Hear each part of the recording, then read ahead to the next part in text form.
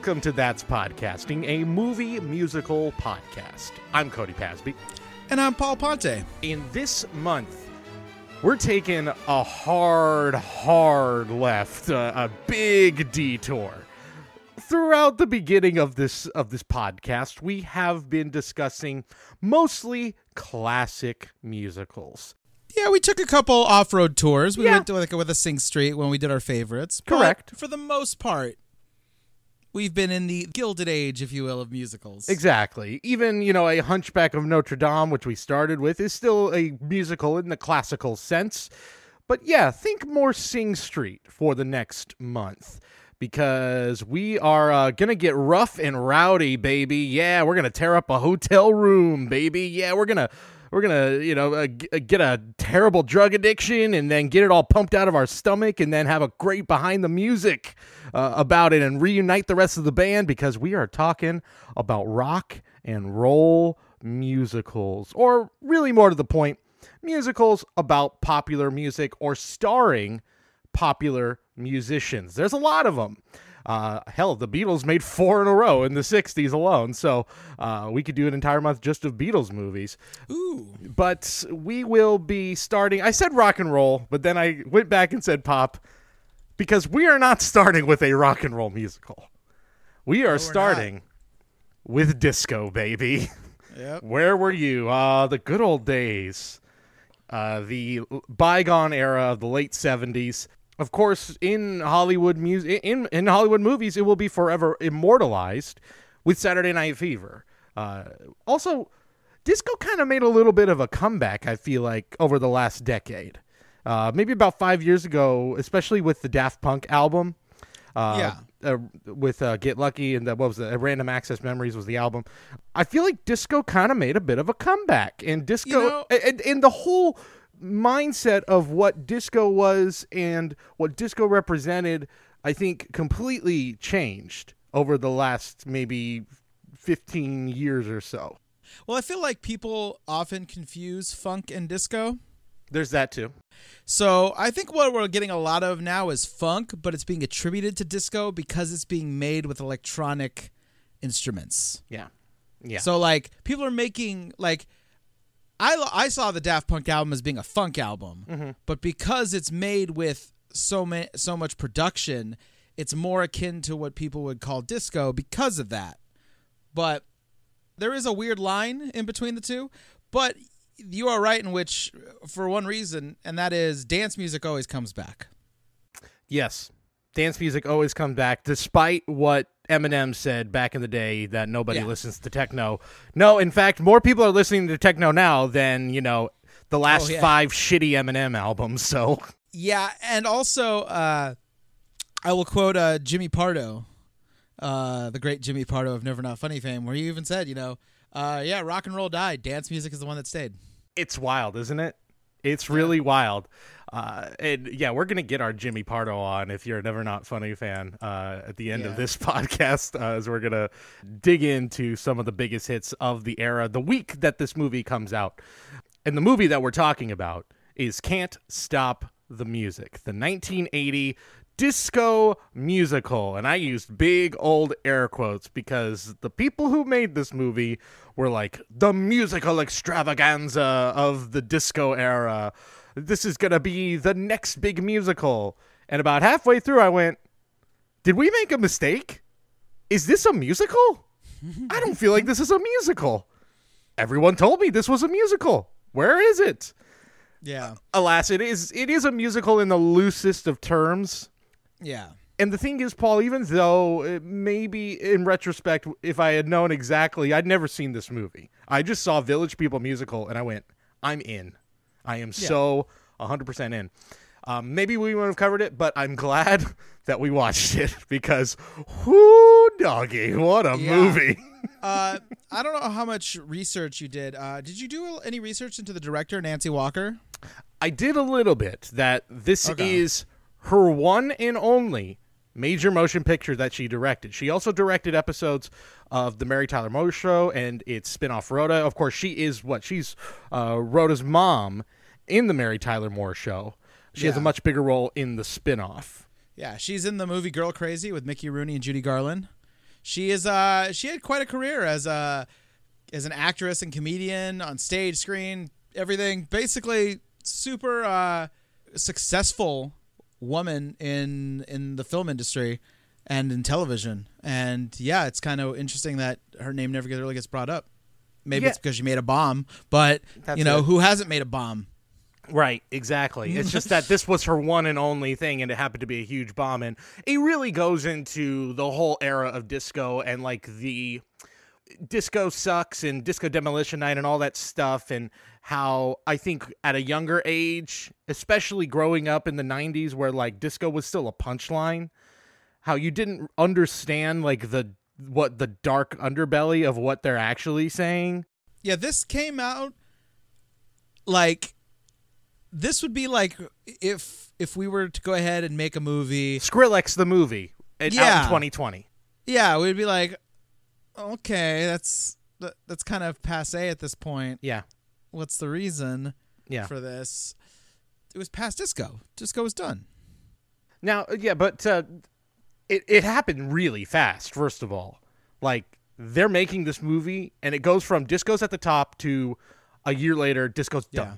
Like, disco's completely done. And again, I think a big part of it is there is a lot of homophobia around it, as disco was a really inclusive community, especially to all sorts of sexual orientations, to women.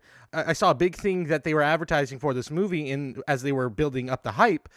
This is the most expensive movie ever directed by a woman. They were really hyping that up. So now they do gloss over a lot of what the Village People actually stood for, a lot of the messages for the LGBTQ community, and they don't really touch that at all. If you were to tell me a musical about the Village People would have zero gay content in it, I would be fucking shocked.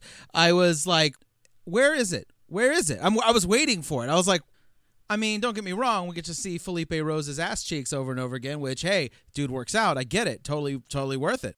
And I mean, Steve Guttenberg rocking that white this overalls is like with no shirt. Guttenberg. He's looking like a snack. This is like, yeah.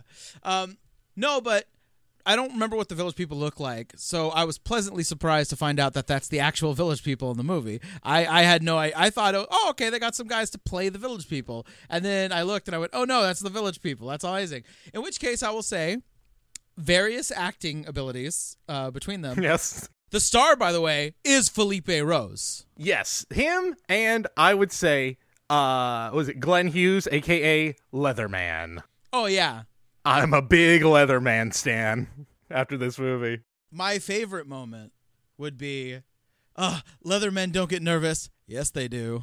Oh, my God. My favorite line of the whole movie. My favorite line. I died. I thought that was great. Yeah. Yeah, you know what? I see a lot of people, like, oh, this is, this got Raspberry Awards and all that. I'm sorry. This is campy fun. The only thing that's keeping this from being, like, an amazing, like, retrospective look and, like, fun, almost like Rocky Horror-esque campiness is the fact that they ignore all the gay everything. They ignore the gay rights, the characters, to the point where, like, women are, like, flirting with them, and they're flirting back with women in the movie, and I'm like, okay.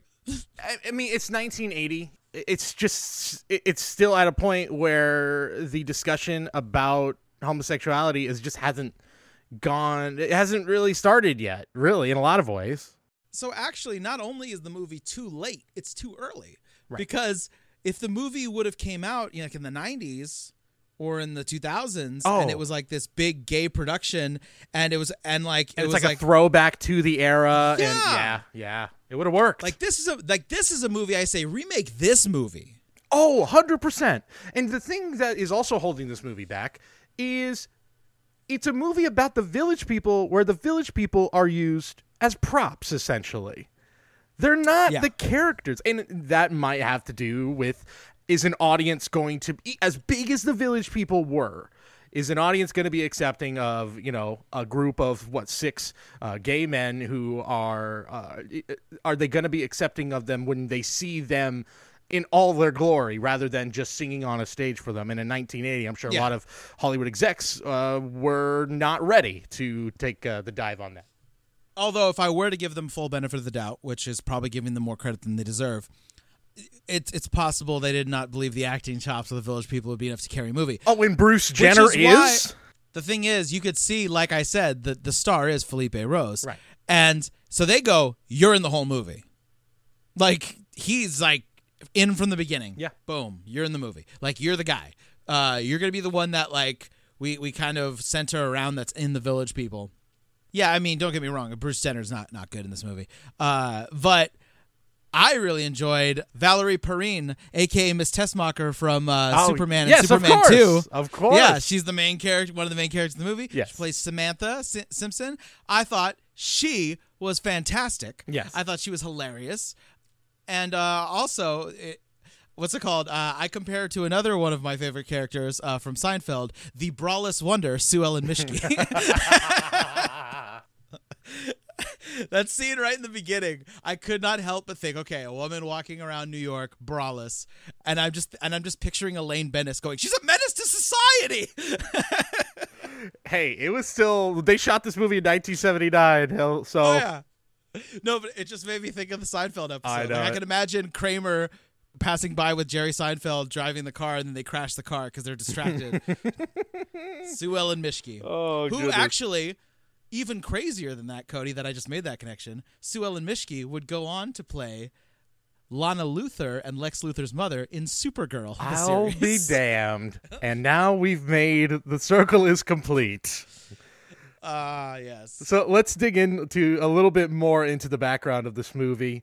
As I mentioned, summer of 79, disco is still king, especially after the incredible success of Saturday Night Fever. Hollywood is still looking to cash in. At this point, again, it is insane, the drop-off. How you go from June of 79, disco is like 8 of the top 10 singles on the charts.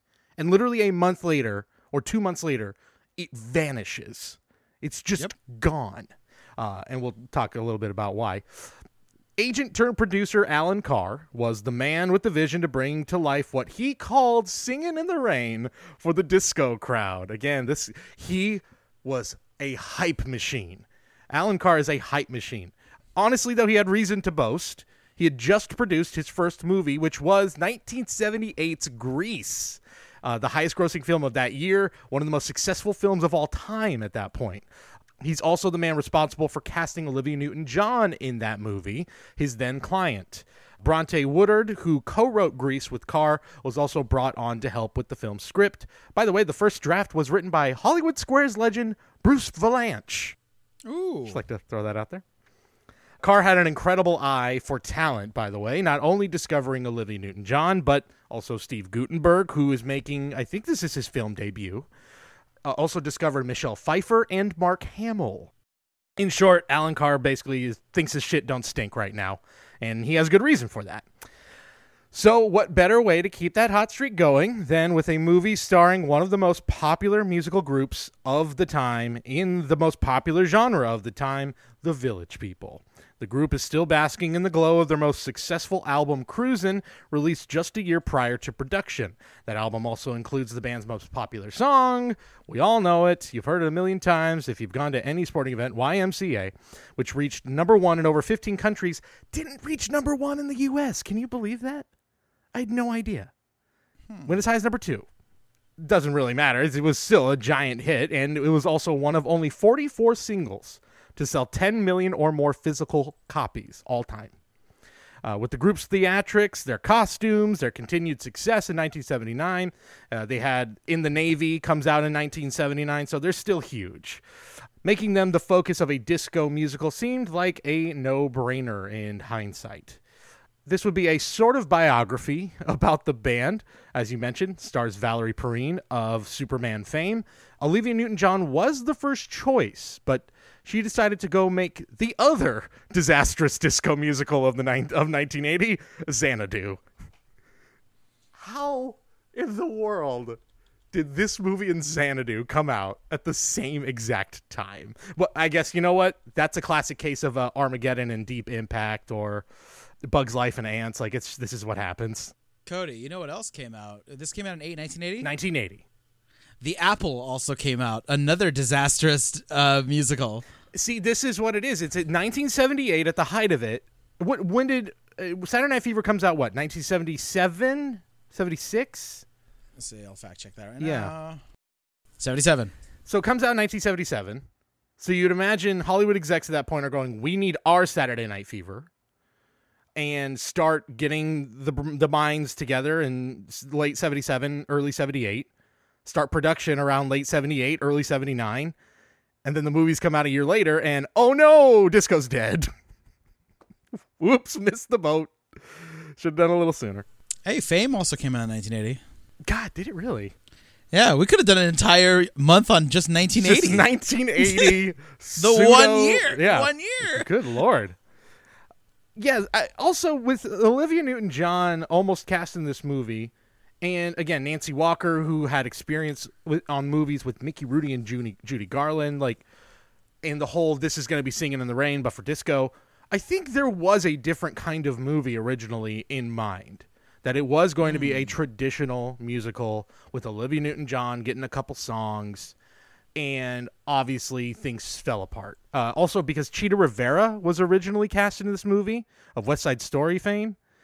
And yeah, I would suspect they thought they were going to make a different movie, and then as people started dropping out, they realized the only people we have to sing are the Village People. No. Well, plus everyone is definitely loaded up on cocaine. So much cocaine consumed in this movie. 100%. The rest of the cast is a group of characters that might even make a band featuring a Leatherman and a cowboy blush. Soon-to-be star Steve Guttenberg, Tony Award winner Tammy Grimes, and, as mentioned, Olympic gold medalist, then known as Bruce Jenner, Caitlyn Jenner. Initially, Broadway legend Chita Rivera, as I mentioned, and Andy Warhol muse Pat Ast were also set to star. They were on the original press release for the movie, but dropped out. Also, like, I always think about this, like, back in the late 70s, like, Bruce Jenner was huge. Huge. Yeah. Like, he won the gold for the decathlon, which is an event with many events in it, so it is really impressive, and I think he was, like, the first American to win it in a long, long time. Even still, it's kind of amazing to me that the guy who won gold for the decathlon was, like, a massive, massive star and sensation for a while after he won. And I guess I'm just like, maybe I'm ignorant to how much the Olympics struck a chord with people back then. I find the constant popularity in that era surprising. I think, this is just hypothetical here, this is just my idea. Please, this does not reflect the viewpoint of that's podcasting, a movie musical podcast. Go on. Available on all things. No, I think America loves to embrace one Olympic athlete at a time. Oh, no, you're 100% right. Because Phelps fever was real. Yep. For a long time. And I feel like that's what we do. We graft towards like one person, and we just stay with it, and I don't know why. But at least with Phelps, I got it. Phelps was doing things like every Olympic, like he was at a lot of Olympics, winning all the time and making history. Like he will go down. He's the most decorated athlete in Olympic history. Like I get that with him, but one gold medal. And again, I've never won a gold medal. I'm not trying to say like, oh, you got one gold medal, big deal. Like it's a huge deal. I think it's a full hype machine. He's a good-looking, that's strapping white dude who won a thing, and they're like, hey, why don't we try to also make him a movie star? Because that's what they do. Yeah. That's what they do. I think there was a typo on one of the IMDb facts that had like the producer of the film starring in Airplane, but I was like, that can't be right. It's got to be Jenner was originally supposed to star in Airplane, and then they recast it for Kareem Abdul-Jabbar. So again, I don't know if that's 100% true, but just process of elimination, I believe that is probably the case. They wanted an athlete, so they went with Kareem, and you know what? I think we're all better off for it. Now, what I'm about to say may not be entirely true, but this is listed and cited on Wikipedia. I just couldn't find an article that backed it up. So I'm going to take their word for it. This movie was a part of a 3-film production deal for Alan Carr with EMI Films. Of course, EMI, a very, very successful music label at the time, and I believe still today. His next 2 projects were slated to be the Josephine Baker story, starring Diana Ross, and the first film adaptation of the Broadway musical Chicago. Imagine him doing Chicago after this movie. Wonderful. I would actually just cast the 3 leads as the Village People. Really. That's what I'd do. There you go. Yeah. Of course, they never come to fruition. And I know studio heads and producers are supposed to sell their movie, but there's a fine line, Paul, between salesmanship and complete obliviousness. And I think these guys clearly crossed it. As I mentioned, Carr invoked Singing in the Rain when talking about this movie. But he also said things like this. Quote, Jenner is going to be the Robert Redford of the 80s. Okay, guy. Right. This film will do for Valerie Perrine what Carnal Knowledge did for Anne Margaret. Oh. Yeah. Jenner will be Robert Redford. He goes on, by the way, another quote where it's like, why do you have this vendetta against Robert Redford? Because here's the next quote. This movie's a revolution. I mean, this movie is launching whole new careers, and we need new stars today. Warren and Ryan and Redford. These people are way over 40. What did Robert Redford say something mean to him at the Oscars in 1979? Like, what's going on there? So I don't even track the analogy here because Robert Redford was not an athlete turned actor. No, but he's just saying he's going to be the next star. It doesn't even athlete turned actor. It's just this guy's going to be a star at the level of Robert Redford. Yeah, I think that's silly. I think that's... It's insane. I it's get completely delusional. I get if he was going to say he's going to be the next O.J. Simpson. Well. At that time period, I mean. Although, wait a minute, never mind. Caitlyn Jenner did kill a person. Wait, what? Did I not know this? Caitlyn Jenner ran over someone. Anyway. Oh, she did? Continue. Oh, jeez. Yeah. Anyway. Oh, wait. Yeah, I got one more. When asked about the Village People and Disco's massive dip in popularity over production, the director, Nancy Walker, said, they'll still be hot. If not, I will resurrect them. Didn't happen. For posterity, she was found not guilty of vehicular manslaughter before any... and she didn't run over someone. She crashed into someone. But I do remember this. She was driving very unsafely and crashed into some people, and they lost their lives. Anyway, continue, Cody. Okay. Anyway. It's like this movie. You got to bring you back up and then bring you back down. Bring you back up, bring you back down. The studio also was all in on the hype. They made a 1-hour TV special to promote the film called... Oh, my God. It's crazy. There was a major tie-in with Baskin Robbins. Oh, yeah. I remember. Yeah. And, of course, in the movie, she's like, time for a Baskin Robbins run. Hey, get a double dip for me, will ya? Available at all locations except for Texas. And yeah, there was the flavor was called Can't Stop the Nuts. Clever. Come on, do a little better there. Yeah, there was a TV special called Magic Night, of course, named after one of the songs from the movie. It featured Cher on roller skates, Hugh Hefner in his pajamas, and, of course, a live performance from the Village People themselves. So despite all that big talk and a big hour-long special, and spending $20 million to make the movie. And half that budget was just on promoting the movie. When's the last time... I feel like this happened maybe with Disney movies back in the 90s, that like ABC on like Wonderful World of Disney would take an hour to be like, hey, coming soon, Hercules. Here's the behind the scenes. Here's a little bit about the movie. Like, that's the last time I remember things like that happening. Like, you would never today see... I mean, maybe you'd see something on YouTube, I don't know, but I feel like you'd never see anything like that today. Yeah, unless it's like part of an existing franchise. Yeah. Like, I could see, like, ABC putting on like a little Marvel special. Yeah, true. But those movies are also so shrouded in secrecy. All the big franchise movies now. Yeah, but that's what. But I mean, though, like, it would only be on a successful franchise. Right. It would not be for, a movie starring some guys that nobody's heard of, and like the woman who was in Superman. Right. Exactly. Again, a group that has not been popular for the last year, Yeah. Yeah. So yeah, despite all the big talk from Carr and company, the movie. So wait, you're telling me right now NBC would not put out a special for the Mumford & Sons musical? Oh God, is that the equivalent again? I'm just thinking of someone that's popular a couple of years ago. Here's the thing: is like Mumford & Sons. I feel like that was like their peak was maybe 6 years ago or so, 7 years ago. Who was big last year? I don't know. Rock and roll's dead, baby. Yeah, rock and roll is dead. Yeah, it's almost hard to compare because it was such a such an incredible rise and an incredible fall. Like within a month, gone. Or what you do is you take someone who's popular now and you trick people into thinking you're watching a movie about a classic band, and instead you're watching a movie about them, like that movie Yesterday, which tricked me into watching an Ed Sheeran movie. Did you not realize that the Beatles were not going to be in that movie? No, I just thought I was watching a movie about a guy singing Beatles songs. Right. I did not realize it was also going to halfway be about Ed Sheeran. Little bit. I was like, why is so much, especially the weird part where they're like, Ed Sheeran. Is there anyone in the world who writes a better song than Ed Sheeran?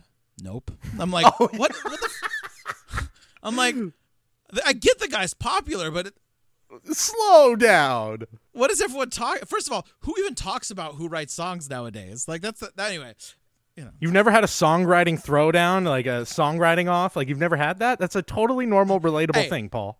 I love Danny Boyle, and I love 99% of everything he does. But there was some stuff in that movie where I was like, this is an older man who doesn't know what people are talking about. Yeah, that's fair. That's fair. Now. Although that's all I'll say. Although I will say, spoiler alert, that the John Lennon scene was maybe the most affecting moment I had in a theater last year. And it's not, and that movie doesn't even like crack a top 10 for me. But that one scene, the feelings I felt in that scene, I can't even describe. It was so I compared weird. Yesterday to that movie About Time with Donald Gleason. Yes, it's very similar. Where I'm like, there are parts of this movie that are gorgeous and beautiful, and then there are parts of this movie that are problematic and weird. Yeah, ultimately, it's about a guy who kept going back in time to essentially stalk a woman who became his wife and he started a life with, and he faces no repercussions. So yeah, okay. But that scene of him playing ping pong with his dad, Bill Nighy, is incredible. Oh, yes. It's so good. Yes, 100% agree. I just want to watch an edit of that movie that doesn't make him a creep. Anyway, continue. Let's talk about this movie. So yeah, this movie can't stop the music. It was doomed to fail from the beginning. The lead singer of the Village People, Victor Willis, actually leaves the group during pre-production. He is not in this movie. Oh. So backup singer Ray Simpson, who had worked with the group for years, was brought in last minute to replace him. Boy, oh boy, were they lucky that Ray Simpson is a fantastic singer. Because it's like, oh, God, we're about to make our first movie, and our lead singer's gone. What do we do? What do we do? And luckily, the backup singer more than holds his own. Damn. Tensions between director Nancy Walker and Valerie Perrine came up very early on. They got so bad that Walker was not even present for scenes featuring Perrine. They had the second unit director direct all of her scenes at one point. Wow. And honestly, I think there's times where I'm like, it's very clear that this is not the number one director doing this scene. Upon reading the script, the Village People's David Hodo said, I threw it across the room. I thought it was a piece of crap. We didn't believe in the movie, but no one would listen to us. Again, I think that speaks to the biggest problem with this movie is embrace the Village People. I don't give a shit about the rest of the story. The best parts of the movie are when the Village People are on screen. And I don't care that they're bad actors. Like, the Beatles have a bunch of movies where, are they better actors maybe than the Village People? Sure. But, like, it's not like George Harrison's a great actor. It's not like John Lennon's the best actor in the world, although he's got good comic timing. Come on. Just embrace it. Just let them be bad. Yeah. That's the fun of it. But then you couldn't get Steve Guttenberg going, come on, we can. I mean, come on. There's no way. Ooh. Oh, my, come on. Okay, tell me if I'm wrong, Paul. There's a part of me that's like, Steve Guttenberg became the biggest star of the 80s after this. How? Like, somebody watched this and went, there he is. There's the face of 80s comedy right there. Like, am I missing something? And again, he became good. But clearly, I that's why I don't have an eye for talent, because I would have watched this and gone, well, that guy's got no future. Well, one of my big first red flags when watching this movie was the first scene, I believe, is him in the record store. And he's like, I'm going to make it in this business. I'm going to do things. And then, like, for the rest of the movie, he's like, I can't. And I'm like,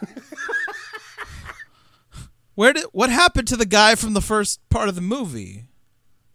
I'm like, he disappeared, because he believes himself for about 5 minutes and then it just goes away. Yeah. Yeah, he does. Which led me to believe there was a lot of cooks in this kitchen. Oh, a about ton. what was happening. Yeah, that's the thing, is I just ragged on Steve Guttenberg a lot, but really the script is not good. No. It's a bad script. It's a very, very bad script. So agreed with David Hodo. I would have thrown it across the room as well. And, of course, the real reason this movie didn't do well, just a few weeks before filming even begins, Disco Demolition Night happens at Comiskey Park in Chicago.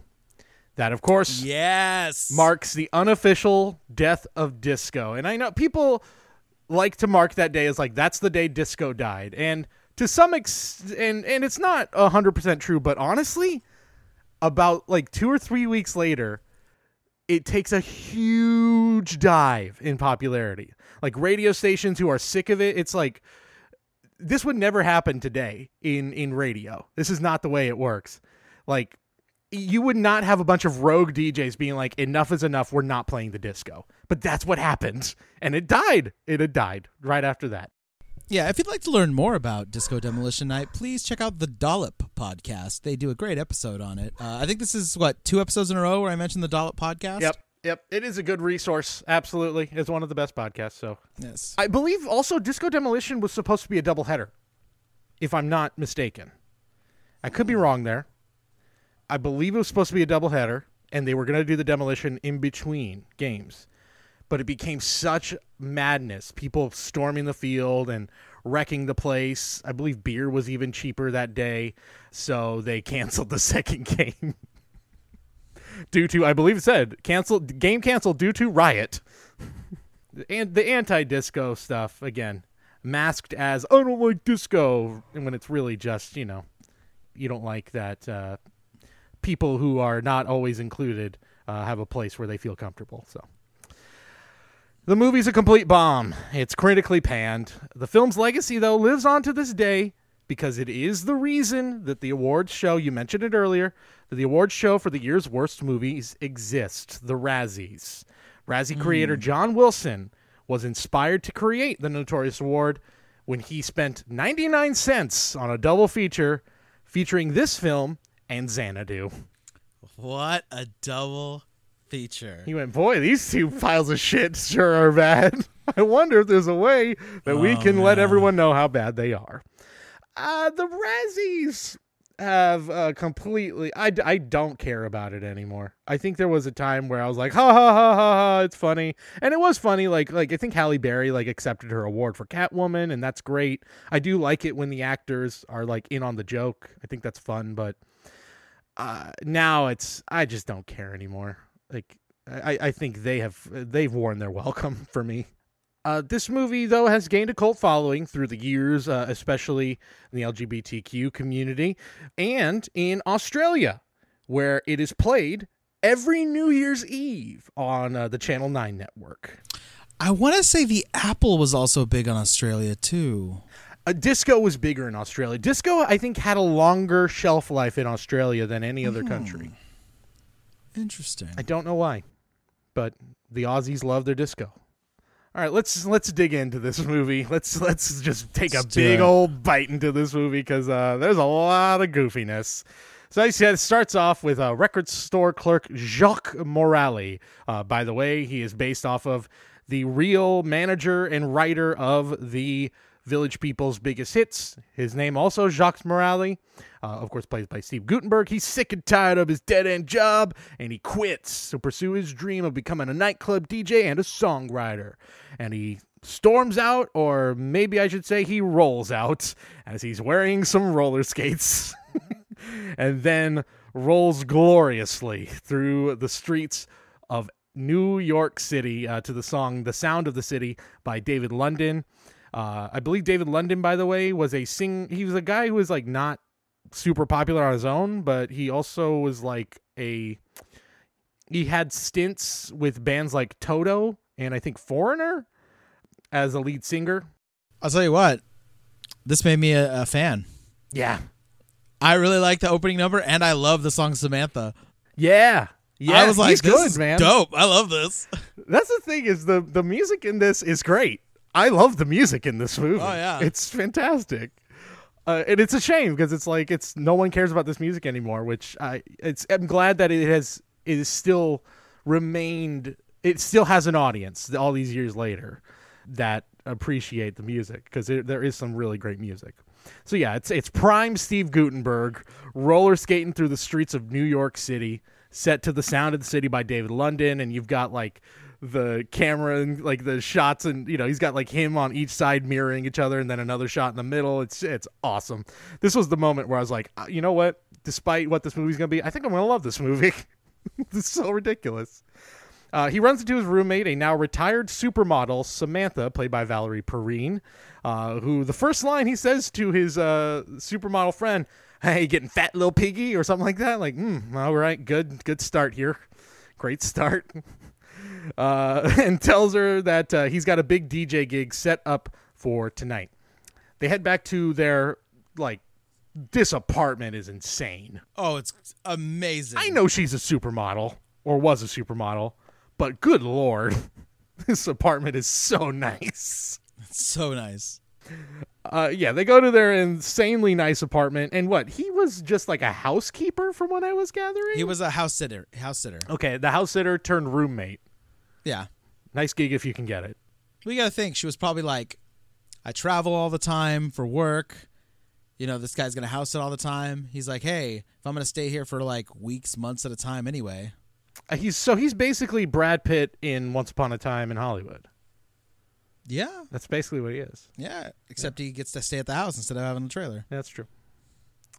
So they're at the insanely nice apartment, and their friend Felipe, who just happens to dress like a Native American chief, is there watching the Lone Ranger. Okay, so this is the part where I'm like, I get it's the Village People. I get that. You gotta have a better explanation of why they're dressed up the way they are. Like, they did a pretty good job with, like, this is my friend. He's a cop. Here's a friend who is on the National Guard. Leatherman's a biker. Yeah. Okay, Cody. This is going to be your favorite part right now because, Cody, when this part came on, I still at this point did not know this was a Village People musical. So imagine, Cody, how confused I was during this scene. I was like, why is he dressed like an Indian? What's the reason? What's happening? Oh, I should have prepped you a little better, but I'm kind of glad I didn't. I swear to you, Cody, I did not look at the description for the movie. I just pushed rent on Amazon Prime, and I pushed play. And that is all I did. I didn't even look at the description of the movie. So at this point, I was like, okay, to me, I was thinking the Village People. But I was also like, okay, like Cher, Half-Breed, the song. Like, okay, maybe they're like doing a thing where they're like, oh, people in the 70s, they were like enamored with Native American culture in all the worst ways. So like, oh, maybe that's all this guy's doing. Whatever. I mean, in a way, that is what he's doing. Yeah. Although he claims to be part First Nations. I think Apache is what he says. Okay. And he's also part Puerto Rican. But, is that true? Who knows? He says he is. I hope he is. Have to take his word on it. We also took Johnny Depp's word on it, and look how that worked out. Yeah, exactly. So, so at this point, I was really confused, Cody. If you thought you were struggling to believe the validity of this scene, I had no idea what the fuck was going on. I was like, all right. Yeah. This is straight. I thought at this point, this is going to be a movie about a guy who becomes a very successful DJ. Well, they win. That is what it is, essentially. Yep. So you're not wrong in a technical sense. But I thought it was just not him writing music. I thought it was just him being a DJ. Right. That's it. I was like, all right, here we go. Oh, man. So, yeah, their friend Felipe is there watching The Lone Ranger, of course. And, yeah, like I said, see, here's the thing. If this movie was just, it's the Village People, then who cares? Like, they're just characters, and I would almost have them, like, see, Paul, the movie in my mind is a Village People musical, but they're, like, essentially superheroes. That's what I would have them as. Like, their big costumes are, like, their superhero costume.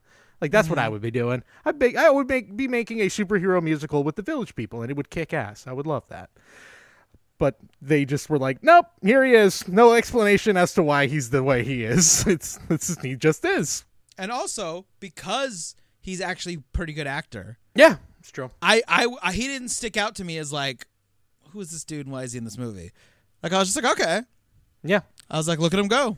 Look at those cheeks fly. Jacques is describing, hey, I got my gig tonight. Hey, and apparently Felipe works at the nightclub, so he'll see him there. There's also a really offensive joke about doing a rain dance here, so that's not good, and we're just going to ignore that and move right along. We go to the club. Samantha is the center of attention on the dance floor. Jack is DJing to a packed house, and then, as you mentioned, that song Samantha plays. It's a great tune. At this point... Yeah, go ahead. In the movie world, it's his original. Yes, this is his song. Yeah. So the only weird thing about that is after this, he claims that he knows no one who knows how to sing. He has no way of making a demo. He has no way of doing any of these things. And yet he has this fully produced, amazing song ready to go to play at a club where a bunch of people are like, hell yeah, we're all about this. We just did a rail of coke in this bathroom, and I'm ready to dance. Yeah, Paul, I'll forgive some of the inconsistencies in this movie. Because there's a lot. Because you know what? If you don't, then you're just not going to enjoy the movie. Yeah. I just thought it was very funny. It is. Yeah, and as the song plays, too, this is the moment where I'm like, uh-oh. Is this movie just like a mood piece? Like, because that's what this whole song is. It's just like the wavy, like almost very wavy lights and distortion, and Samantha just bumping and grinding on everybody, and like nothing's happening. It's just a music video. So I was like, okay, we'll see. Is there going to be a plot? Yeah, at this point I was also like, oh no, is this not really a musical? Is this just songs playing? At this point I was confused. I was too.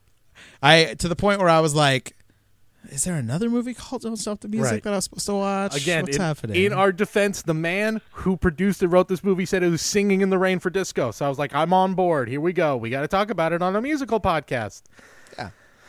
Anyway, the next day, Samantha gets a call from her former fashion agent, Sydney Channing, played by Tammy Grimes, and her assistant, Lulu, played by Marilyn Sokol. Cody, I love these two. I do too. Hilarious. The opening moment where she's like, oh yeah, I'm calling you for her. And then she spins the chair and is like, stop me. I was like, this is great. I love this. It is great. Now I know what Devil Wears Prada stole from, you know? That's true. Yeah. It all comes back to Can't Stop the Music. For the superior source material, clearly. Yes. They are trying desperately to bring her back to modeling for an ad campaign about milk, but she refuses. When did the Got Milk ad start, by the way? 90s? Late 80s, early 90s? Gotta say, man, this thing saw the writing on the wall here. It's about true. milk. It sounds silly at the time, but like, yeah, I remember lots of ads of like supermodels with the milk mustaches and athletes with the milk mustaches. Like, it was huge. Yeah. Huge. Let's bring back Got Milk. Why not? It's time. I think now this is also a point where I'm like, okay, the story is finally becoming clear. Steve Guttenberg is an aspiring songwriter. He can write great songs, can't sing for shit. So at this point, Valerie Perrine's like, well, figure that out. I'm going to go out for this sponsored Baskin-Robbins run, where I will get my scoop of Can't Stop the Nuts available for the next month. Can't stop the music in theaters now. She steps out for some ice cream. And on the way, she runs into, just by chance, runs into most of the members of the Village People as she heads home. And they all seem to be totally caught up with the plan at this point. Like, Yeah. she just will turn a corner, and it's not even like a cut. It's like it just keeps going. She's like, all right, so here's what we're doing. Like, wait, where was the first part of that conversation? What happened? Yeah. Creative liberties, blah, blah, blah. I get it. The moment that I see the construction worker is where it all clicks, Cody. This is the moment where I go, oh. It took you this long. Because that's the first one she sees after the Indian. No, there's like two other ones that she sees along the way, doesn't she? I could have sworn. But are they dressed? Oh, you're right. Yeah, that's what I'm saying. Then all of a sudden she sees the construction worker at the modeling thing, and I'm like, wait a minute. I know what you're doing. Now I recognize this. Yes, she meets up with the construction worker. This is David Hodo, who, is on the set of something. I don't really quite know. Yeah, I can't tell what they're selling. I don't know what the set... it's clearly a commercial for something. Yeah. But they make it seem like, as she's telling him the plan, they make it seem like he's on the set of a music video for the song that we hear here, I Love You to Death. I love this whole scene. You know what I love about it? Is that David Hodo is not the most fantastic singer, and he owns the shit out of it. It's so good. Gives no fucks. Nope. All in, baby. All in.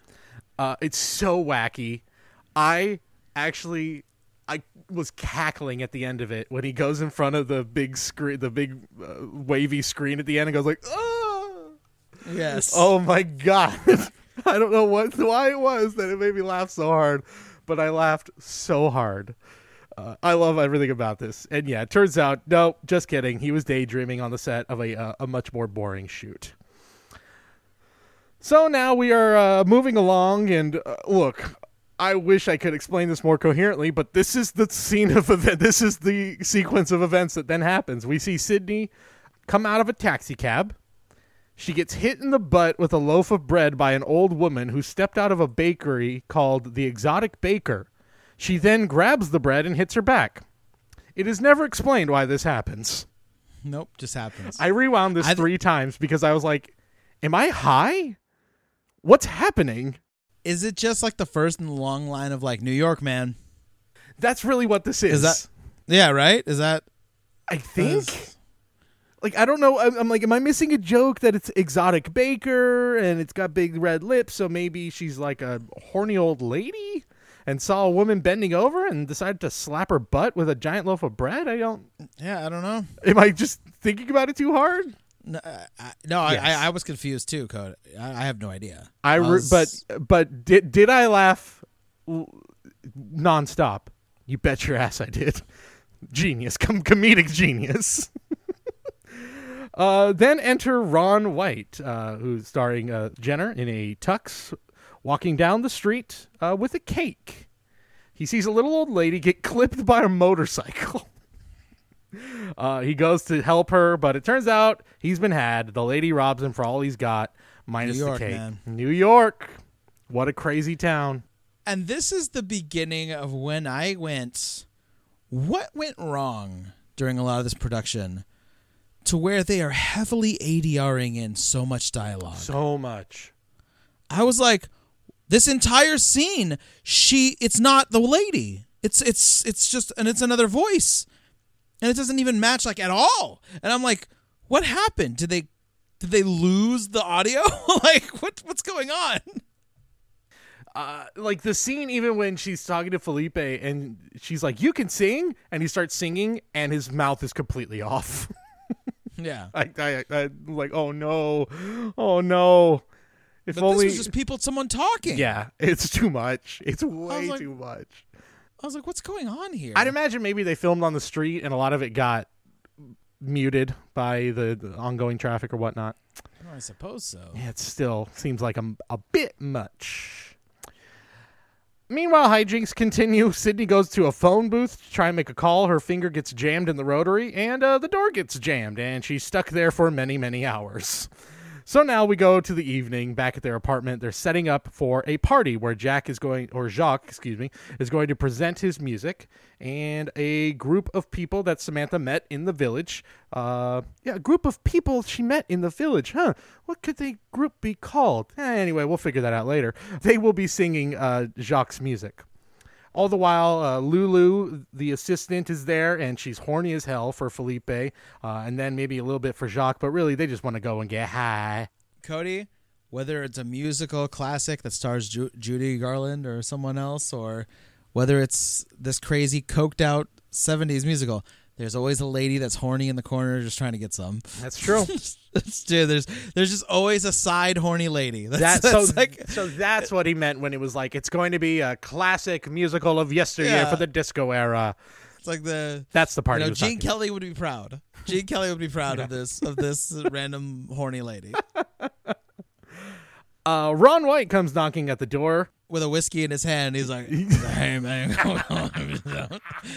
it feels very weird to be saying Ron White, famous comedian of the blue collar comedy tour circuit, is in this movie." That's all I keep thinking when you keep saying I do too. It's when I found out his name was Ron White. Oh, wait a minute. No, that cannot be.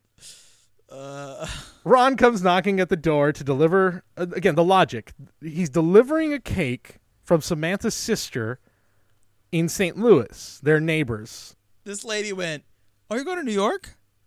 Cool. So what I'm going to do is I'm going to give you a cake. You're going to take it all the way to New York, and you're going to deliver it to my sister." What fucking world? Also, it looks like a store-bought cake. Right. She lives in New York. Look, I know it's 1979 when this is filmed.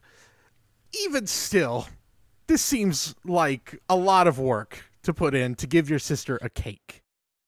Also, for no discernible reason. It's not like it's her birthday or anything. Oh, yeah, but it's to introduce him into the movie. No, of course. But the reason that's double dumb is because all the scenes before this is her character just walking through the streets. She could have just seen the mugging. Yeah. Been much easier. And been like, "I'm sorry, New York isn't always like this. Come to my place. We're having a party." Yep. That's it. Yep. And you could still done the whole, like, the cop comes in and, "Oh, hey, great, officer, I need to talk to you." Yeah. Like, once again, I'm just picturing like some people writing, and they're like, "Well, how do we get Jenner into this movie?" "Oh, he's bringing a cake. He's bringing a cake or something." I mean, come on, what do you want?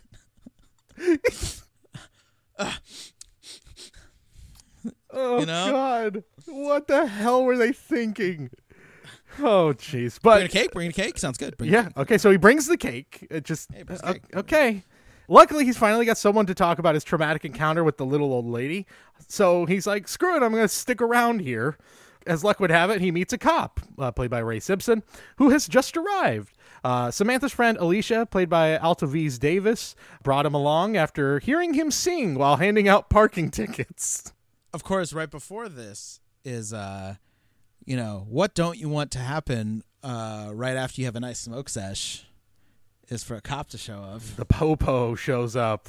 Uh-oh. Yeah, that whole scene where he's just like, "Oh, God. Oh, God." Also, he goes from really high to not high at all very quickly. Yes. Mom shows up, and he's as fit as a fiddle. Yes. But what I will say, Cody, there's a lot to make fun of in this movie. But if some of my friends were like, "We're going to have a bunch of people over.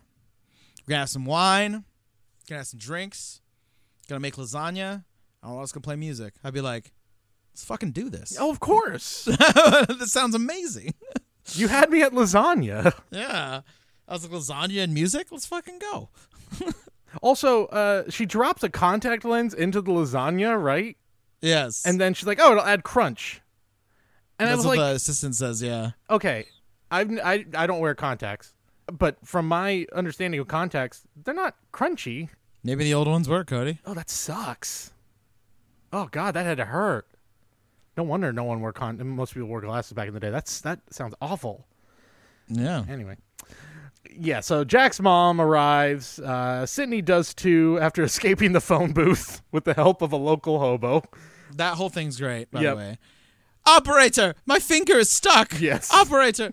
Can I say, across the board, and I don't have a delicate way of saying it, the older ladies in this film are all great. Absolutely. All of them.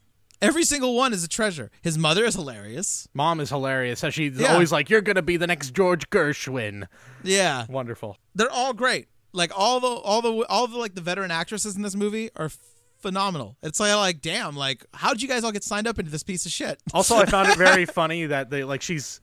I think they very purposely make her out to be like, oh, she's bringing very like traditional Jewish foods for him, and like, oh yeah, she has the sort of like the traditional Jewish mother sort of feel for her, and then you find out, oh no, she's Roman Catholic. My dad's Jewish, and I found that very funny at the end of the movie. Mm-hmm. Yeah, all of the moms are killing it. All the moms and all the old ladies are killing it in this movie. So now we have our whole crew, this whole hodgepodge of people that have shown up for some lasagna in the backyard of Greenwich Village in New York on a Wednesday night to see the debut of Jacques' group in music. And of course, the cop that has shown up decides, yeah, what the heck? I'm going to be part of this group. I don't need to practice. Who needs practice? Yeah. If anything, he haphazardly just holds the lyric sheet as though he already had it memorized somehow. Also, Paul, I don't know if you felt this way. There's a moment during this whole scene before they start singing where I was like, are these like aliens impersonating human behavior? Like the way they were talking. I was like, this is not how people act or talk. Like, again, no one comes all the way from St. Louis to drop off a cake. That is something an alien would do. Hello, this is a cake. I've come all the way from St. Louis to drop it off for you. May I come in? Yes. But anyway, everyone's settled in now. Time for the big show. And they sing the song Magic Night. This song kicks ass. I love this song so much. And Ray Simpson, clearly crazy that he was brought in as an emergency because he's like the glue holding this together. He's great. And this song is great, and it's fun, and it's just a goofy old time in their backyard. Love it. At this point, Ron storms out of the party that he stumbled into in the first place. Like, you weren't invited. He gets all judgy. Like, he's like, you people are crazy. Like, you weren't invited, and you decided to stay. So, fuck off. Yeah. What a jerk move. He does that a lot in this movie. He does. He's supposed to represent like middle America, like uptight sort of. Yeah. Oh, the big city. Oh, this is crazy. Old women are gonna rob me. Meh. Yeah. So he leaves, and we think, hey, that's the last we're seeing of him. Fast forward, and we see Jacques just looking like a hunk, sitting on that stoop. Like I said, that look. My physical goal is Steve Guttenberg in white overalls with no shirt from this movie. That is my aspiration right there. There you go. Samantha tells him that every music exec that she's gotten a hold of has tried pulling the casting couch routine on her. So in a last-ditch effort, she sets up a meeting with her ex, the head of Marrakesh Records, Steve, played by Paul Sand. Samantha arrives in her most seductive look and tries to convince Steve to give her new group a chance. She's told him that she's the manager. All the while, he's distracted by about 6 different phones strewn about his office. The phone gag made me laugh. It's very It was funny. So dumb, but it made me laugh every time. It's very, very stupid. And like as he's like finally like giving in to her, like yes, yes, yes, and like reaches over the couch and like grabs the phone real quick. It's wonderful. Yeah. I will also say a little bit I don't know if you mentioned this in the beginning, but Marrakesh Records play on of Casablanca Records, which is of course. what the Village People is actually on. There you go. Yeah. Makes sense. He does not give in to her charms, and they're no match for the telephone ring. But by the end of the scene, we realize that none of that matters, and he was just going to give him a chance to record the demo anyway as a favor to her. But then, of course, he gets a little more intimate, tries to get a little more intimate, but it's already in the bag, so she tries to get away. I like this whole gag as she's leaving the office, and she's like quoting lines of popular songs of the era as she like tries to back her way out. Yes. Very good. As she leaves, she passes by Ron White, once again holding his traditional bourbon and cigar. Not very appropriate for office behavior, but hey, it's 1979. He rushes to catch her. He apologizes for his behavior the night before and even offers his law office for auditions for the rest of the group the next day. Which might be the most absurd part of this entire fucking movie. Yes. Like, yeah, just use my office. I'll make up an excuse. What? Excuse me? I mean, he works in entertainment law. But still. Even still. Let's hold huge auditions for this group. It's ridiculous. And then, of course, he asks if he can make up for his bad behavior by taking her out to dinner, and she agrees to have dinner at her place. They head back to her place as Jacques and Samantha are talking about how the meeting went, and then Ron goes to take the lasagna out of the oven and runs into Samantha and drops piping hot lasagna all on his pants. I will say this. He's got some great physical comedy bits that he actually pulls off pretty well in this movie. So Samantha and Jack do the logical thing and rip his pants off together. Yeah, baby. This is where the movie gets real hot and steamy. This movie gets very racy. Yes, it does. Jack steps out, and a now pantsless Ron sits in a dentist chair? Is that what that was?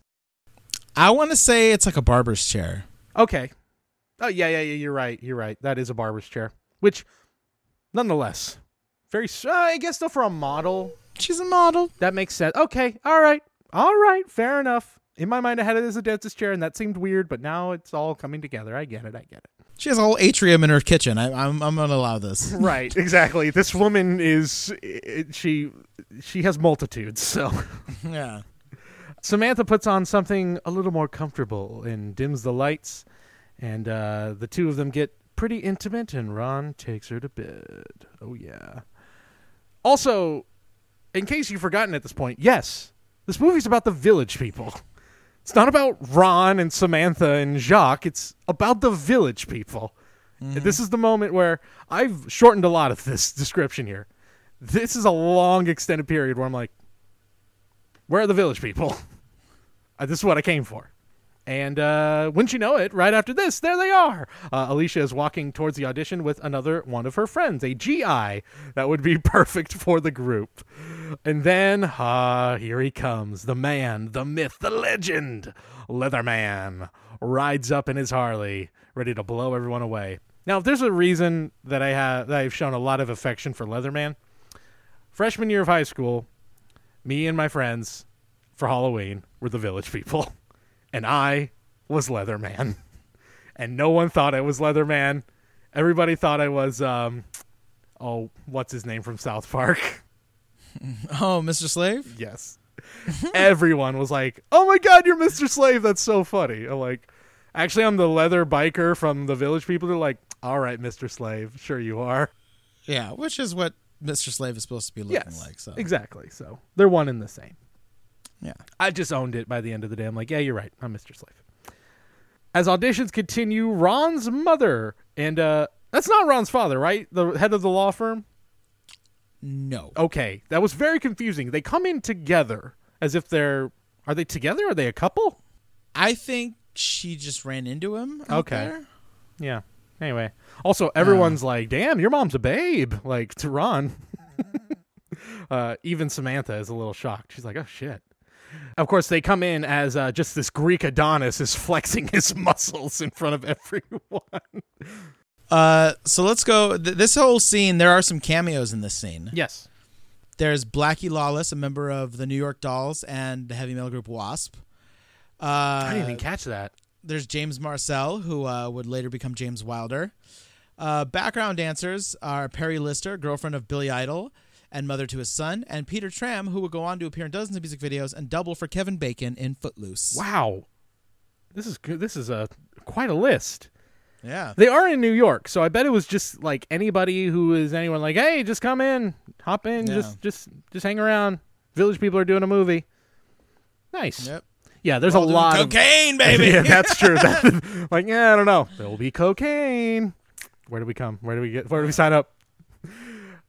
Yeah, this whole scene is ridiculous.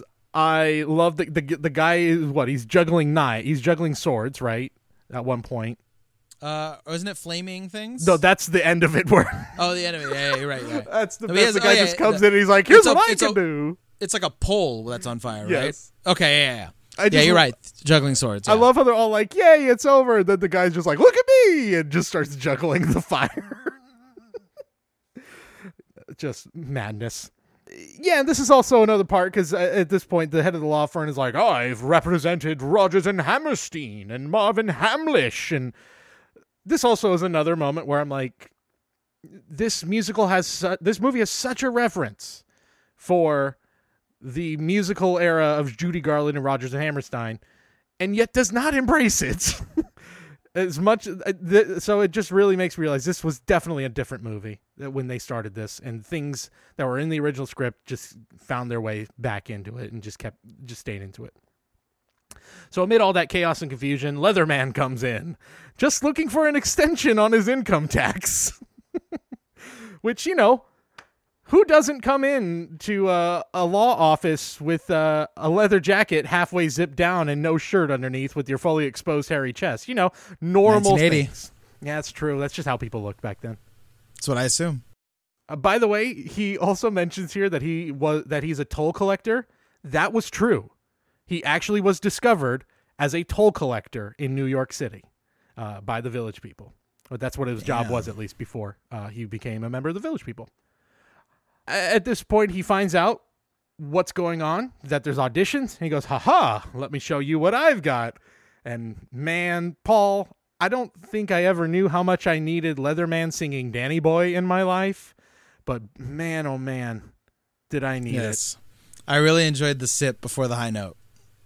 The sip of Dr. Pepper, which the only the official soft drink of Can't Stop the Music. Oh, the official. Yes, don't forget it. This is the moment where I was on the fence for a while, and I was like, I love this movie again. This movie's great.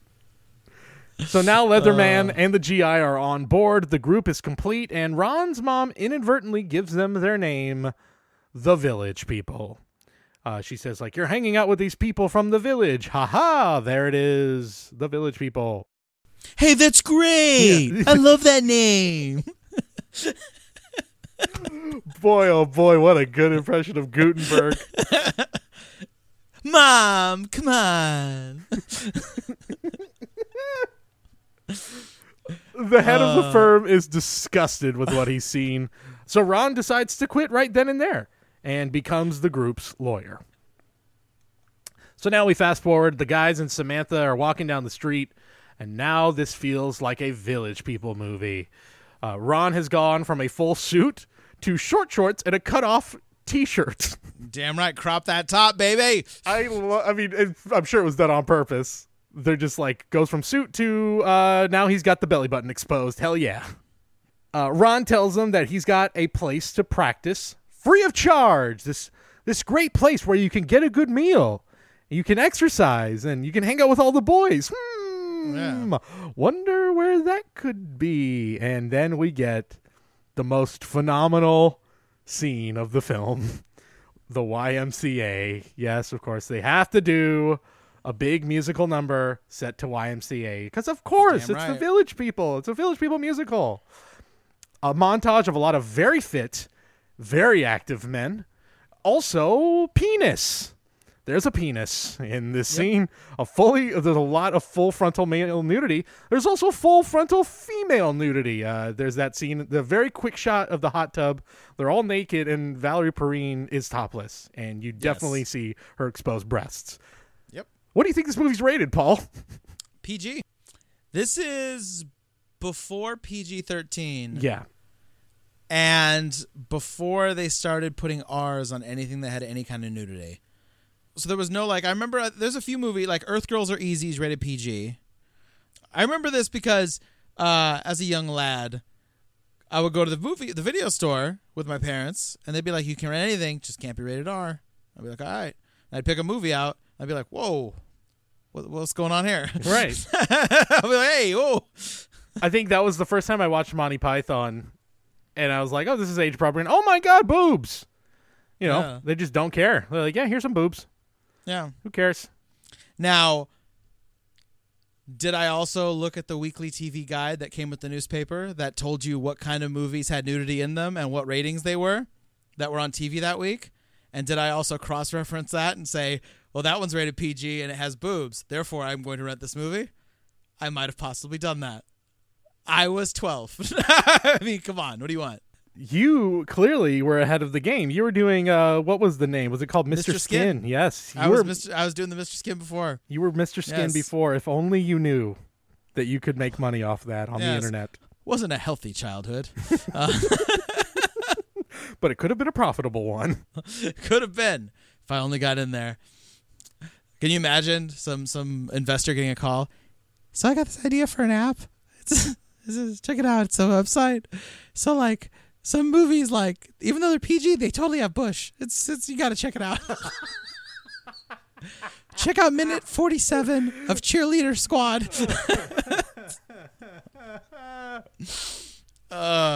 So funny. Well, if you want to cross-reference this one, yeah, check out about an hour and 5 minutes into this movie. But male nudity, even more rare. You can find a yeah. bunch of 8 movies from the 80s that are PG that have boobs. You're talking some male nudity? Bravo. Yeah. Bravo. And it was like, it wasn't just like one. There were dicks a flopping in that Oh, about yeah. 2 seconds. Oh, yeah. Like, oh my God, there's a lot. Absolutely. Yeah, it's the closest this movie gets to actually There's a couple like, good packs of Franks in this film. there Continue. is. Absolutely is. This is the closest the movie gets to actually embracing LGBTQ culture, the gay culture that is so associated with the Village People. When they walk through the locker room and everyone's just kind of getting dressed and everyone's just kind of staring, I'm like, how are none of them making comments right now? Come on. Yeah. I was like, come on. And also, all these men, not a single one of them are looking at Perrine in this scene. Nope. Not one of them is like, a woman's in the male locker room. They're just like, hey, who cares? They're like, Yeah, I got my eyes on Leatherman. yeah, exactly. Who doesn't?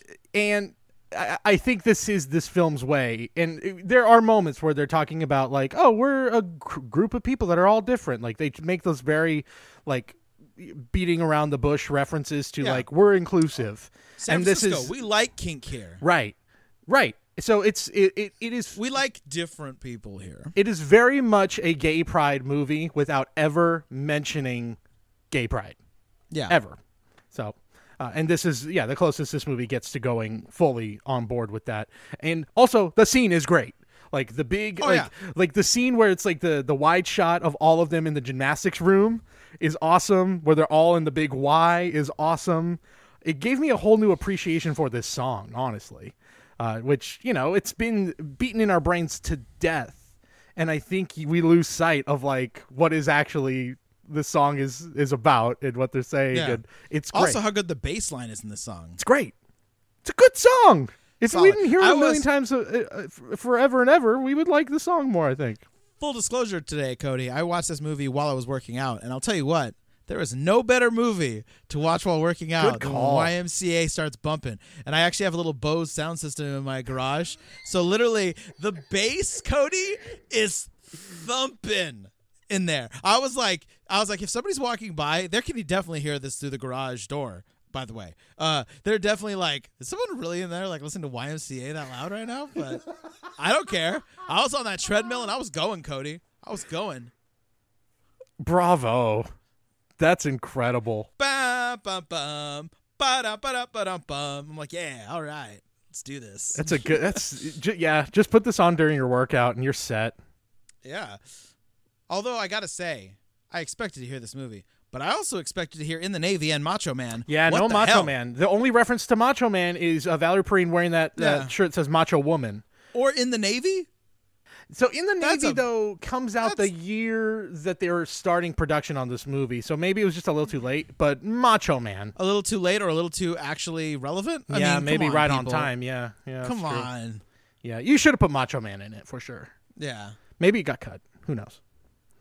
Fast forward. Time for the demo. The group is a little nervous. Record exec Steve arrives late as he's like, I got an award to win. It's a big deal. Big whoop. Whatever. And Jacques tries to sell him on the group's exciting new sound. You know, the sounds of the 80s, which is the exact same sound as the sound of 1977. You know, something fresh and new. So the group, very nervous, sings the song Liberation. This song with a great message that gets totally ignored because the group is stumbling and bumbling their way through the performance. But you know what? If any group can sound this good, well, they are being like, oh no, we're doing bad, but they sound that good? Hell, sign me up. You kidding me? It's ridiculous. Why would a record exec care if they don't dance well in the studio? Who gives a shit? We'll work on that. You sound good. Anyway, why am I even trying to make sense of this movie at this point? Steve leaves the studio and tells them there's no way he'll sign the group, but he does have another plan. He does still want to sign them, but for dirt cheap.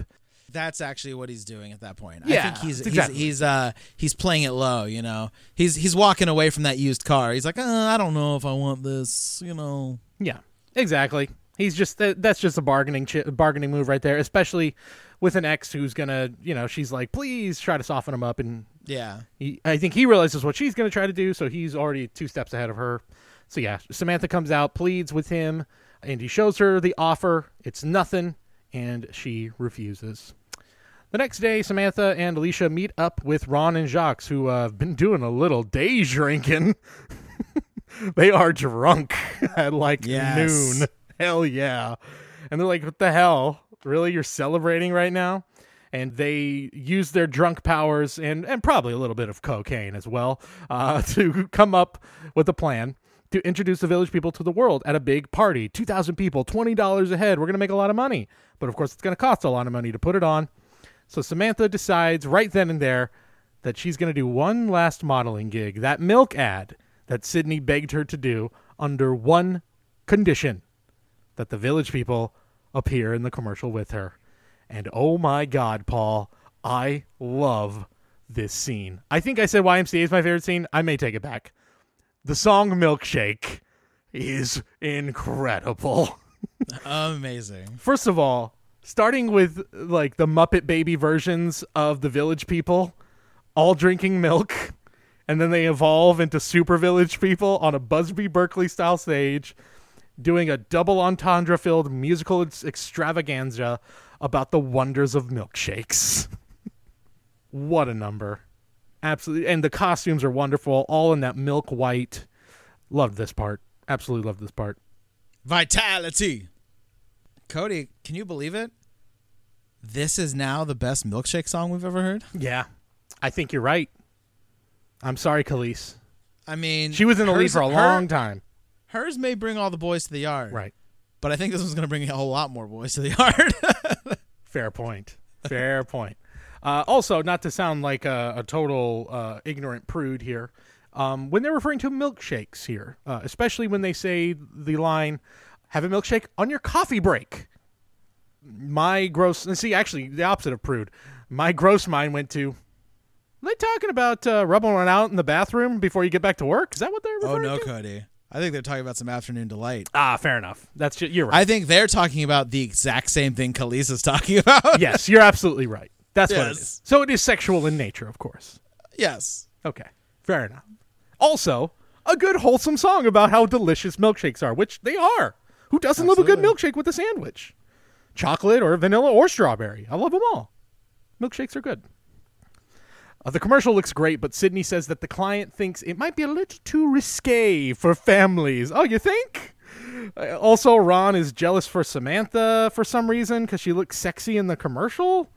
Like, I don't know, blah, blah, blah. I don't give a shit about him. Yeah, it's just more of his, like, he's the prude, so he's got to be like, oh, how could you make yourself look sexy? Oh, sorry, when you wanted to date a model that she dressed sexy. Yeah, exactly. What do you expect? She's a supermodel. Yeah. In New York. Like, get over it, dude. Yeah. Go back to St. Louis and pick up another cake. See, they really could have done a whole lot with that as far as, like, the whole messages of, like, liberation and, like, all this stuff, like, you know, allowing yourself to be you and all that. And they really could have done, like Rocky Horror, like, where you have a repressed character and have him, like, become unrepressed as the movie and, like, do it through song and everything. So they really missed the mark on a lot of things, which is you see why this movie failed, because it just didn't see the obvious narratives they could have put. Yeah, I think there was a panic about the sudden decline in popularity of disco and all of the infighting inside of production, that they just this movie was just doomed to fail. There was never going to be anything beyond it. And yeah, you're right. This should be a movie they should remake and make it better and really delve into some of those deeper things while still having a ton of fun. A fully diverse cast with Yep. like it's naturally a diverse cast. There's no quote forced diversity. The Village People were all mixed. Was a mixed race group. Sorry, Yeah, that's just the way it is. So hey, you could totally remake this movie. You'd have a ton of people who'd be amazing in it. I'm saying right now, put Billy Porter in this thing like right now. Yeah. That's great. You know what I mean? Yeah, there's a whole lot you could do with this, and it would be just think of all the cameos. Oh my God, RuPaul cameos, just everything. Oh my God, it would be like you could make it like the Muppets movie with cameos. Just go nuts with it. Just go nuts with it. That's exactly what. Oh my gosh, Cody. Paul, I think we need to write the remake of this movie. Cody, no one better than two cis straight white guys to do it, Cody. Let's do it. Oh God. Well, Cody, it's time for me and you to talk about the gay experience. All right. Well, it worked out the first time, clearly. So yeah. Anyway, if anything, if we can start a campaign to remake this movie from this podcast, we've succeeded. So yeah. The rest of the group explains that they have a plan for a party to make money for the group, but then Ron's mother steps in and says, "Oh, I'm doing a fundraiser with nearly 3,000 people in San Francisco next month," and asks if the Village People would like to perform a few songs. Of course they would. Hell yeah. Here we go. Off to San Francisco, as the now single Samantha is expected to be flying with her ex Steve on his private jet as he's going to lure her in. At this moment, by the way, is when I realized that Jack Morrill, a.k.a. Steve Guttenberg's character, is the biggest idiot in the history of mankind. Because he's like, man, what am I going to do? How am I going to get connections? And he's like, supermodel friend. Yeah, hello? Man, but how am I going to blah, blah? Your mom does fundraisers, you idiot! Like, how does he not think of any of this? Yeah.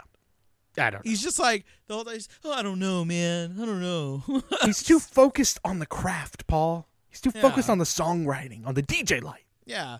You heard that really good moment where he's just like, you know the song. What you got? Oh,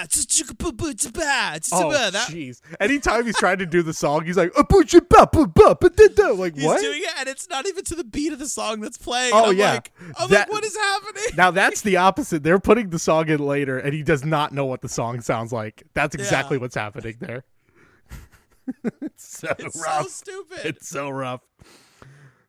Steve is expecting Samantha to be on the private jet, but instead is treated to Jacques and his mother. Luckily, Mom has all of his favorite treats packed in her bags. I love that whole scene. And then as he's like, okay, do you have this in there? Yes. All right, fine. Yep. And then eventually we see the men snuggled next to Mrs. Morale as they are fast asleep as she waxes on about Jacques' rise to stardom. We arrive in San Francisco. The event is underway. We hear the song "Give Me a Break" by the Ritchie Family as they're getting in the mood for the concert and what's basically a music video for the all-girl group. It's a great song. It's a great video. It's a great change of pace after we haven't had much music in a little while. Samantha has yet to arrive, and Ron and Lulu speculate that she may have taken off to Acapulco. And that's the weirdest thing. They're just say it in jest, and then like later on he's like, oh, we all thought you took off to here. It's like, no, you didn't. You just said that as a joke. You didn't actually think that, but apparently you did because you're an idiot. Yeah, and then they talk about it seriously, like, "Oh, I'm Acapulco." Yeah, like, what? What the fuck are you talking about? Why are you guys? Why are you the way you are? The group is getting ready for the big show, and Jacques arrives with Steve to announce that they have been signed to a major record deal with Marrakesh Records. I'd go more into details about this scene, but oh my God, there's so much fluff at the end of this movie. Can I just wax a little lyrical about the Ritchie family, though? Yeah. They were fantastic. So good. I mean, just owning the shit out of that stage. I was just like, this was great. Like, I actually want to go back and like watch their performances now because like they just look the part. Like everything about them was just great. I think the final couple of music numbers here with them and then with the Village People, these are just concerts. They just put a camera at a concert and just shot it. Because they're just owning it. They're so good, and even at the end, the Village People are great at the big concert. So love the end, those parts of the movie. Don't love so much the all the fluff here at the end of the movie with the plot, where it's just like things are happening, and I'm like, I don't care.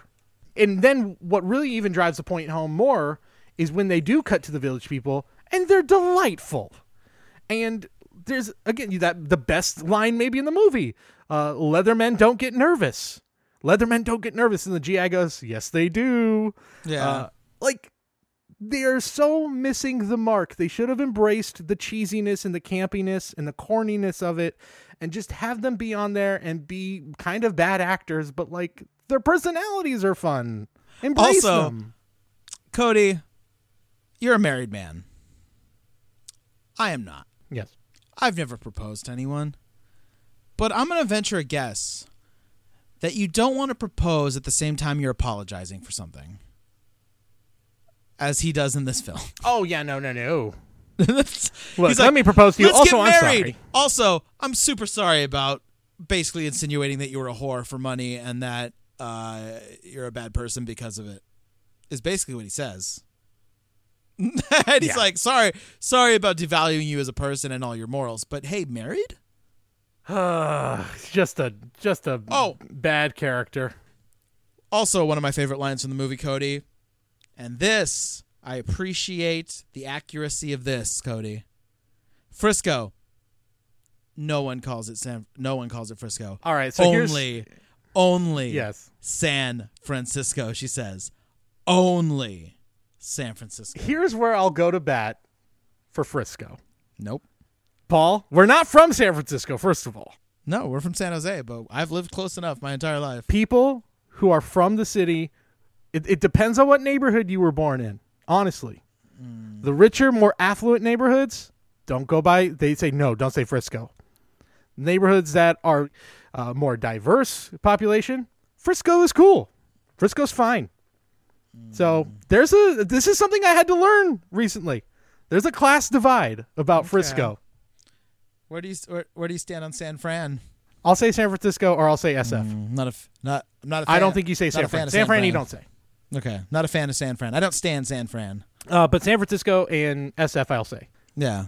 We're also, from San Jose, and we're not cool enough to have any nicknames for our city. I mean, can you say San Fran? You can.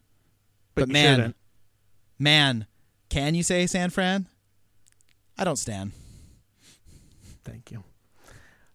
I don't want to put a ban on San Fran. All right. Are you having fun there? Do you say SJ? Yeah. Okay. Do you say the Zay? Yeah. We're going to make that a thing. Yeah, I like the Zay. Now, see, SF, I'm all about. SF's fine. SF's great. It's too many nicknames. Just call him by his name. Just say San Francisco, for God's sake. It could be worse. It could be Portland. What's it called? Rip City, PDX, Bridgetown. Yeah, too many There's so nicknames. many nicknames. We get it. We get it. You have a great craft beer scene. Got it. Yes, very good. Aren't you cool? Just don't venture like 10 miles out of Portland. Sorry, Portland. I mean those disrespect. Hey, I'm just saying, you venture 10 miles out of Portland, you're in for some heavy white supremacy territory. It's okay. Yeah.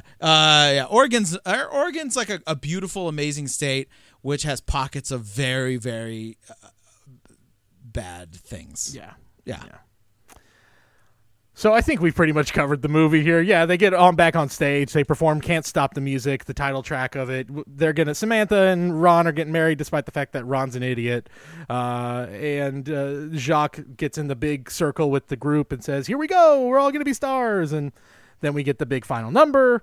The cast come out for what's essentially an encore, as the song goes on for like 10 straight minutes to end the movie. It goes on so long. I was like, oh, the movie's over, but the song will not stop. You can't stop the music, clearly. You can't stop it, Cody. You can try, but you can't. The music's going to come and get you. It comes for us all. The music comes for us all at the end. So. Damn right. There you go, the Village People's musical extravaganza, Can't Stop the Music, absolutely primed for a modern reboot, modern remake. Would love to see that happen. It could be an absolute blast. And even as it stands, the movie is fun. The movie is a lot of fun if you don't think about it too much and you just enjoy the campiness of it. I'd watch it again. Yep. I dug it. So what I'm going to be doing here for the next month, since we are talking about popular music and rock and roll musicals and musicals starring popular musical artists, I thought, why don't we take a look at the top 10 singles the week that these movies came out. Now, Can't Stop the Music came out June 20th of 1980. And of course, a lot we've already talked about, a lot has been made about the death of disco over that past year, how things had completely changed. The musical landscape had changed. So, frankly, the top 10, they're going to seem a little out of touch compared to the rest of the top 10, but maybe not as much as you might think. So, Paul, I'm going to not quite quiz you, but see if you can guess some of these top 10 of 1980, Billboard's Hot 100. It will be on June 21st of 1980. Starting with, let's just go, just give me the artist. I'll try and give you some hints. At number 10, the biggest musical artist of the 80s. He is just starting out here, but absolutely the pinnacle of pop music of 1980, or of the 1980s. Is that number 10? Yes, at number 10. Michael Jackson. Michael Jackson. This would be off of his album Off the Wall. She's Out of My Life would be number 10 on the list. Number 9. I see people who have better musical knowledge than me might argue with me, but kind of a one-hit wonder, but a huge seminal song of this era, especially like a very seminal song of the new wave, of the, like very early in the new wave. Has a lot to named after a popular. The song title shares the same name as a popular band of the late 70s and 80s who also were pioneers in the rock, pop, new wave sort of style. Might be a little harder, this one. What if I did? Oh, shit.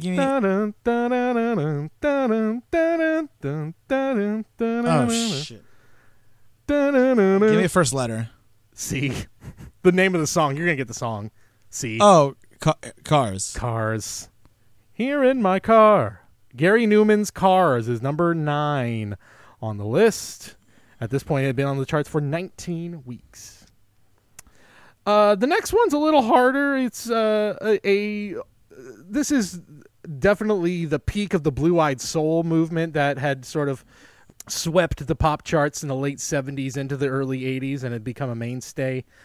This guy, not the biggest name of that. I'll just give you this one. I don't think you're going to... This is too hard. It'd be Robbie Dupree. Would you have even gotten that? No. Steal Away. Do you know the song Steal Away? Why don't we steal away? No. Oh, I know that song. It's a steal away, steal away, steal away. That's the song, right? Yes, Enya, Steal Away. Oh, God. This is the Blue-Eyed Soul, sort of Michael. Everybody's doing their own Michael McDonald impression at this era. And that was Robbie Dupree with Steal Away. Number 7, one of the biggest songwriting legends of the 70s, still going at it in 1980.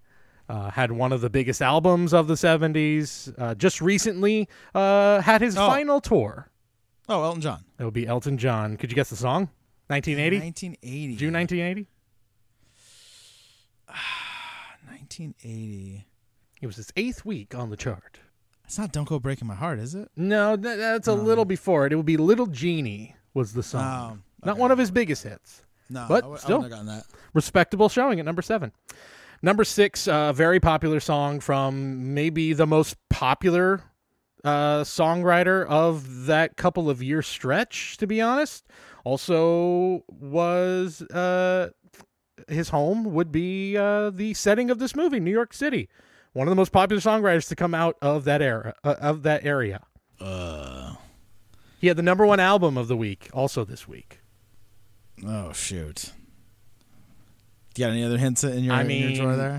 Went on tour with Elton John at one point. Major mega tour.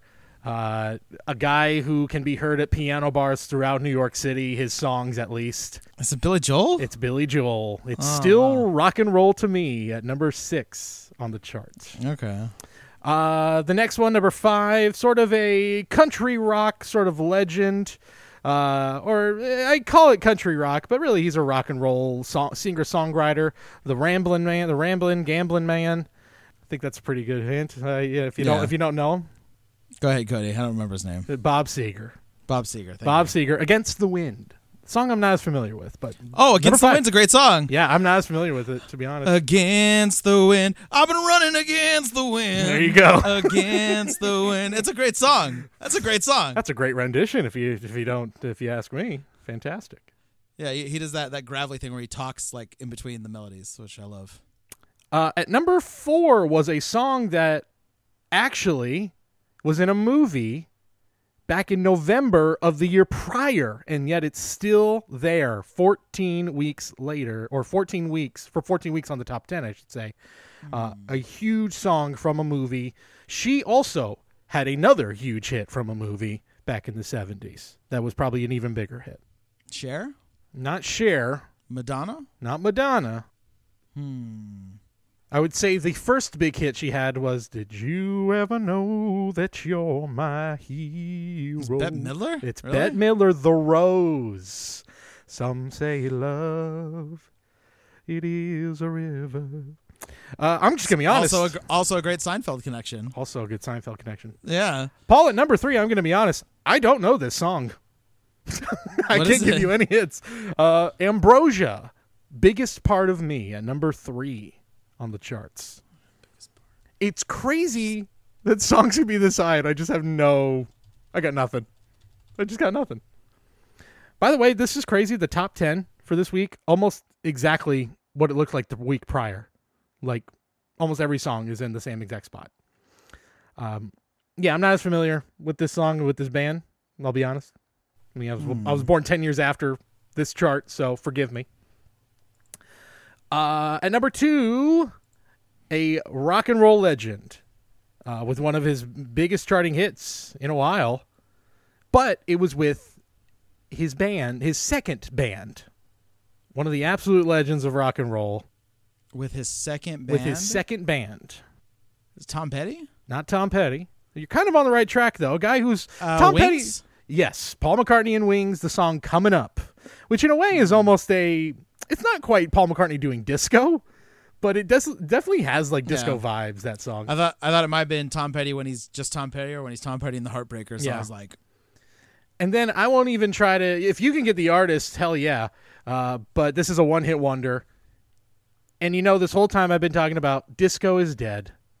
Well, it had one final breath in this week of 1980, so maybe there was some hope that the Village People's "Can't Stop the Music" would do well, because this song about a certain, not a city that you would go to get down, but what you call a smaller version of a city, where you'd want to get groovy. You wouldn't call it Groovy City, you'd call it...